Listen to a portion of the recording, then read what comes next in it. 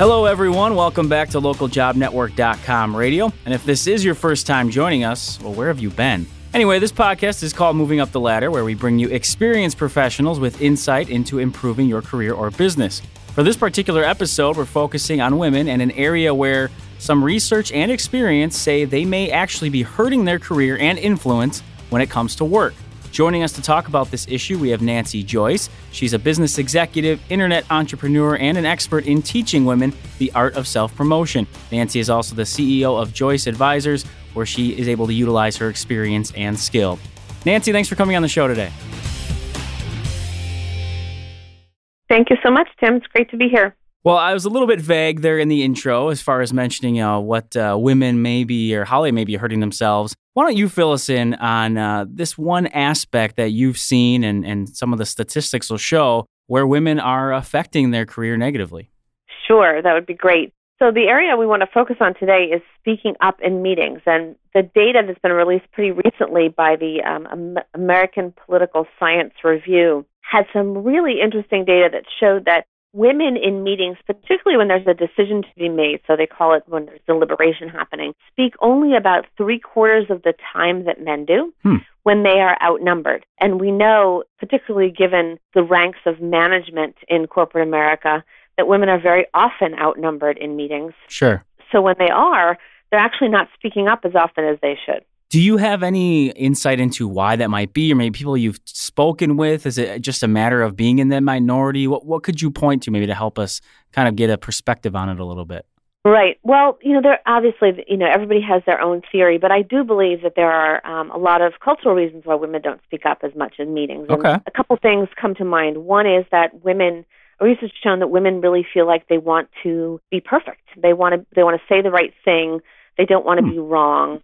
This even starts in grade school and elementary school, where the research shows that girls don't raise their hand quite as much because they don't want to say the wrong thing, and that continues actually into the workplace. And so women will think multiple times about what they're going to say before they say it, whereas a guy will feel much more comfortable kind of spouting out what he's thinking, what's top of mind, what his opinion or idea might be, without being quite as afraid that he's wrong.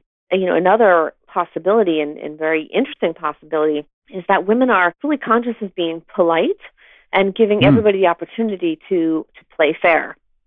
In fact, there was and there's an interesting fact that I heard from the guys from the Research Institute of the guys who wrote "Women are from Men are from Mars, Women are from Venus." Right. And one of the things that they found in their research was that the typical guy, and I'd be interested to hear if this resonates with you, Tim, the typical guy.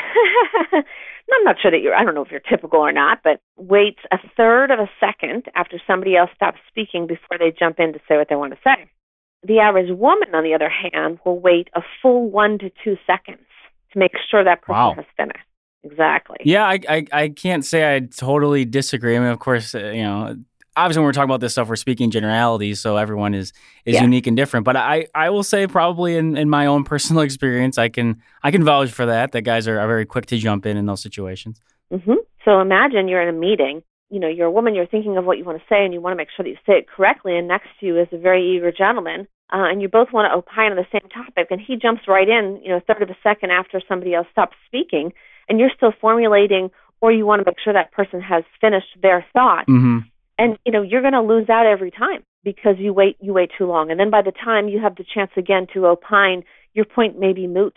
The conversation may have moved on to something else. And that matters to women because the other thing that the authors of this study found, that there was a very significant correlation between the amount of time that people spoke in meetings and how influential they were perceived by their peers and by their managers. Right. So if you don't speak in meetings, you're not seen as influential. And that, therefore, impacts women's ability to move up in the organization. Now, as you mentioned there, just sort of the impact there, the idea of influence when it comes to speaking up in meetings and being able to show maybe that you have some sort of influence when it comes to those decisions. It did mention, and you did mention when women are sort of an equal number or outnumber the men in many cases, when that does happen, there is more of a comfort level. Is it just a matter of that there's sort of more of an understanding when there are more women together versus men? Can you point to something there at all that seems to make sense when it comes to that change in dynamic?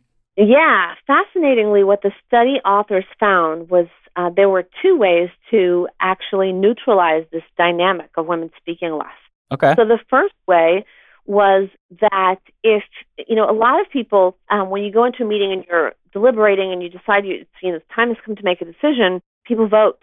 It's a very natural way in our society to go about making a decision. And actually, they found that actually exacerbated the problem, as opposed to if you actually position the decision-making process as unanimous. Meaning if you're the meeting leader or if you're the manager of the team who's making a decision, you say, listen, everybody here has got to agree on the solution. I need to hear from everybody before we agree. I want to know what everybody thinks, and I want to know that everybody's bought in.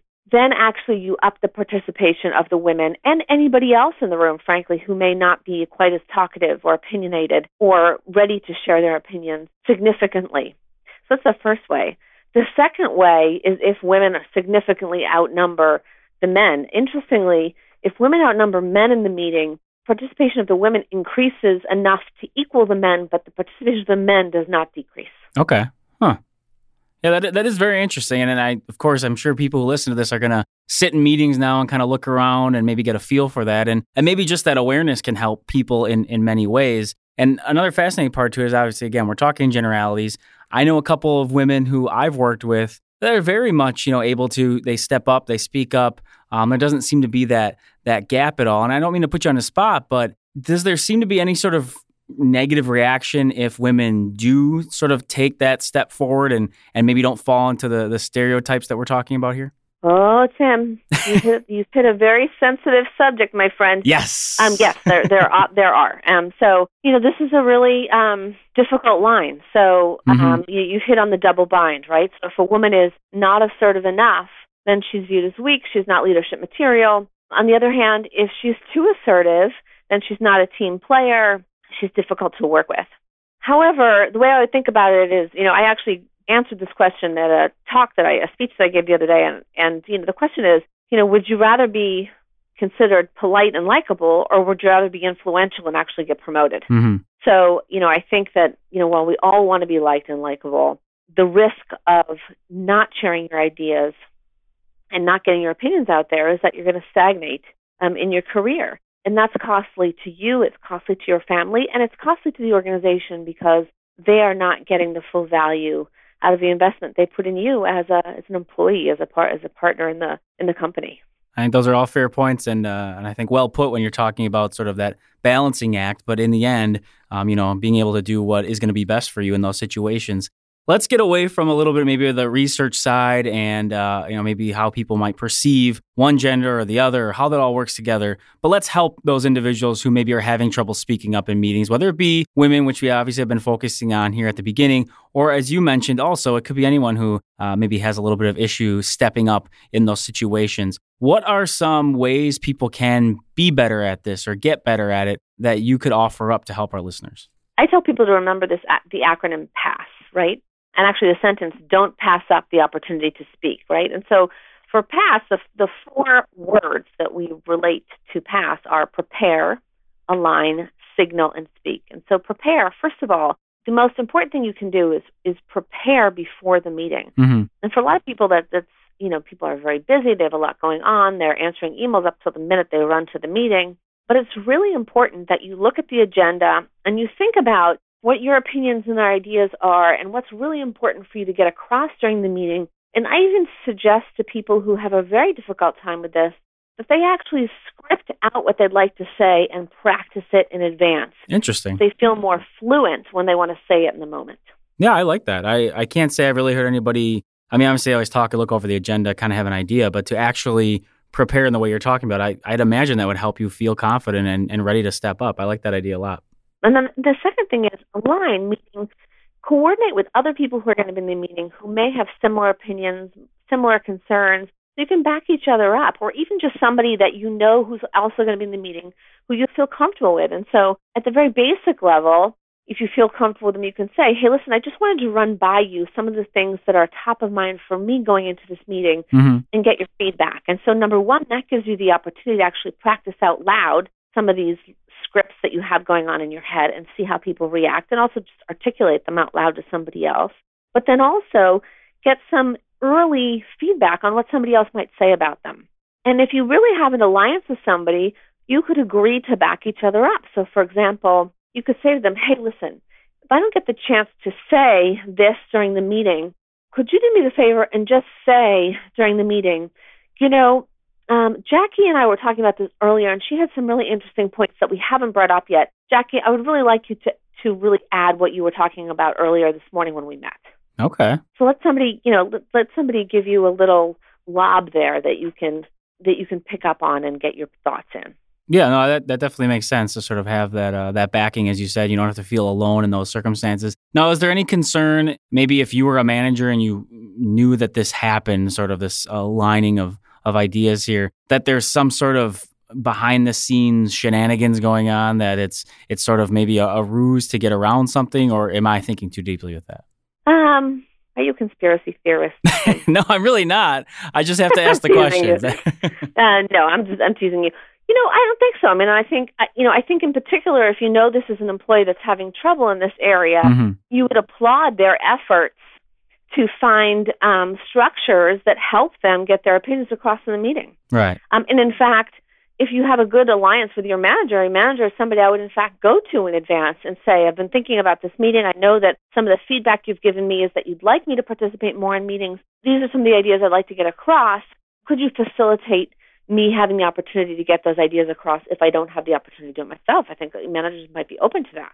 Again, I think you make a good point there as far as setting it up that way before you get into the meeting. All right, so now you're into the meeting. That comes to the next step of signaling. What does that mean to you? How are you signaling that you maybe want to speak or have something to say? Right. So this is hard for a lot of people. And for a lot of women, the default here is to raise your hand, right? Right. But less men do that than women. And so, there are a couple things that you can do. One is to make eye contact with the current speaker and kind of nod your head or maybe even point to yourself and say, I'm up next, right? The other is to lean in physically and almost kind of move your lips as if you're about to speak. The other thing that's interesting, and this came from some research from Dr. Cecilia Ford, who is up in your neck of the woods, I believe, at University of Wisconsin-Madison. Some people actually take an audible breath before they're about to speak, mm-hmm. which actually signals to people that you're about to speak, and it's kind of subtle, but it does serve that purpose. Sure. And the other thing you could do is use language. So call the speaker by name. Say, John, I need to step in here. Or the meeting organizer, say, Jane, when John's done, I have something I want to add. Or sometimes, and this depends on your culture, your comfort level with the person, but if you're next to the person, you could put your hand on their arm or say something like, I need to address that further. Start to speak and raise your volume. But, my people that I admire the most, Madeleine Albright, said if she could teach women one thing, it would be to interrupt in meetings. Yeah. And I strongly encourage women to just practice that. I think those are great practical, tips to give listeners out there. Even again, as you said, there might be that uncomfortableness of stepping in some way. And, as you brought up, raising your hand, it seems like the natural way to do it. But I don't know. In my view, it looks a little too submissive in a way because it reminds me of a teacher-student thing, which obviously I don't think that's the idea in a meeting. Exactly right. And you will notice that more women do that than men actually raise their hand. Okay. And then the final step. And then the final step is actually speaking. And so there are various ways to actually get what you want to say out there that make it a little more comfortable than just blurting it out. So one of the things that we train is what we call piggybacking. And that's really easy, is basically saying, I agree with what Tim said, but I would add. So very easy to remember. Mm-hmm. Or I disagree, or I hear what you're saying, right? Okay. I hear what Tim's saying, but another way is to clarify or rephrase what the previous person said. So let me make sure I'm understanding you correctly, Tim, or let me rephrase what you just said. And that's the way. So let me rephrase what you just said. You want to understand how women can be more powerful in meetings or more influential in their careers using meetings as a venue. If I could add to that, if I could raise some questions around that, I might wonder if we would want to look at this type of data as well. Mm-hmm. And that way you are kind of playing into the previous speaker's point very smoothly, but you're also directing attention to yourself and your own point. Sure. So it's a very smooth way to interrupt, frankly. And then, the other piece is questioning. An example of that would be to say to someone after they make their point, and you ask them a question about their point. You say, now, did you review the XYZ data as well? Mm-hmm. And, they give an answer to that, but the question you're asking is almost rhetorical. and you know what you're going to say anyway, because the whole point is actually to direct the attention back to yourself. So right. You say, Tim, did you review the XY days data? And you'll say yes or no or whatever you say, and because I think it would be very interesting to add that data back in. Okay. Or because I'm not sure that data is relevant. And then you can go on and continue to make your point. So, what I encourage people to do is actually to jot down, to actually take those strategies and jot down in the meeting things that they want to say and try them out. Try these different strategies until they get kind of fluent with them and see what works for them. Again, very solid, practical examples that people can use. Oftentimes we speak in theory and what you should or can do, but I think great to hear some specific examples of what individuals can do out there. Again, whether it is women or just people who are having trouble speaking up in meetings, I do appreciate you bringing those to the table. We are getting very low on time here, but I always like to give our guests the floor at the end, just the final 30 seconds or so. Something you'd want the listeners to take away from this conversation, either something we haven't touched on or something you'd like to emphasize, but the floor is yours here to wrap things up. I would say, first and foremost, that women remember that their ideas are important. And so the most important thing is that however they manage to do it, that they get their ideas out there. And also that corporations remember that everybody's ideas are important, and all this money and effort they're spending in diversity is because they want everybody's ideas to get the best ideas out there so that their companies are more successful and more profitable. And so the more that they can help not just women, but all sorts of diversity populations actually learn and implement these types of ideas, and just as importantly, if not more importantly, train senior management, middle management on recognizing these issues. And, as this example suggests, saying to managers when they go into meetings, I want to hear from everybody today, that will really go a long way to making companies more effective. Finally, if you'd like to learn more, please visit my website at joyceadvisors.com.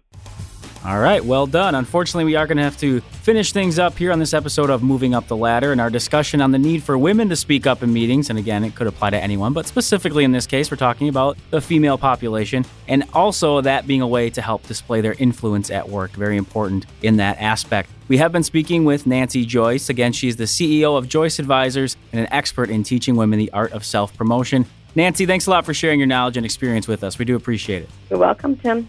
And as always, if you, the listener, have any thoughts on this topic, or if you'd like to suggest another subject for us to cover, just email ljnradio@localjobnetwork.com. You can also reach out to us via Twitter. Find us at the LJN. We'd love to hear from you there as well. Wishing you success in all your endeavors. I'm Tim Muma.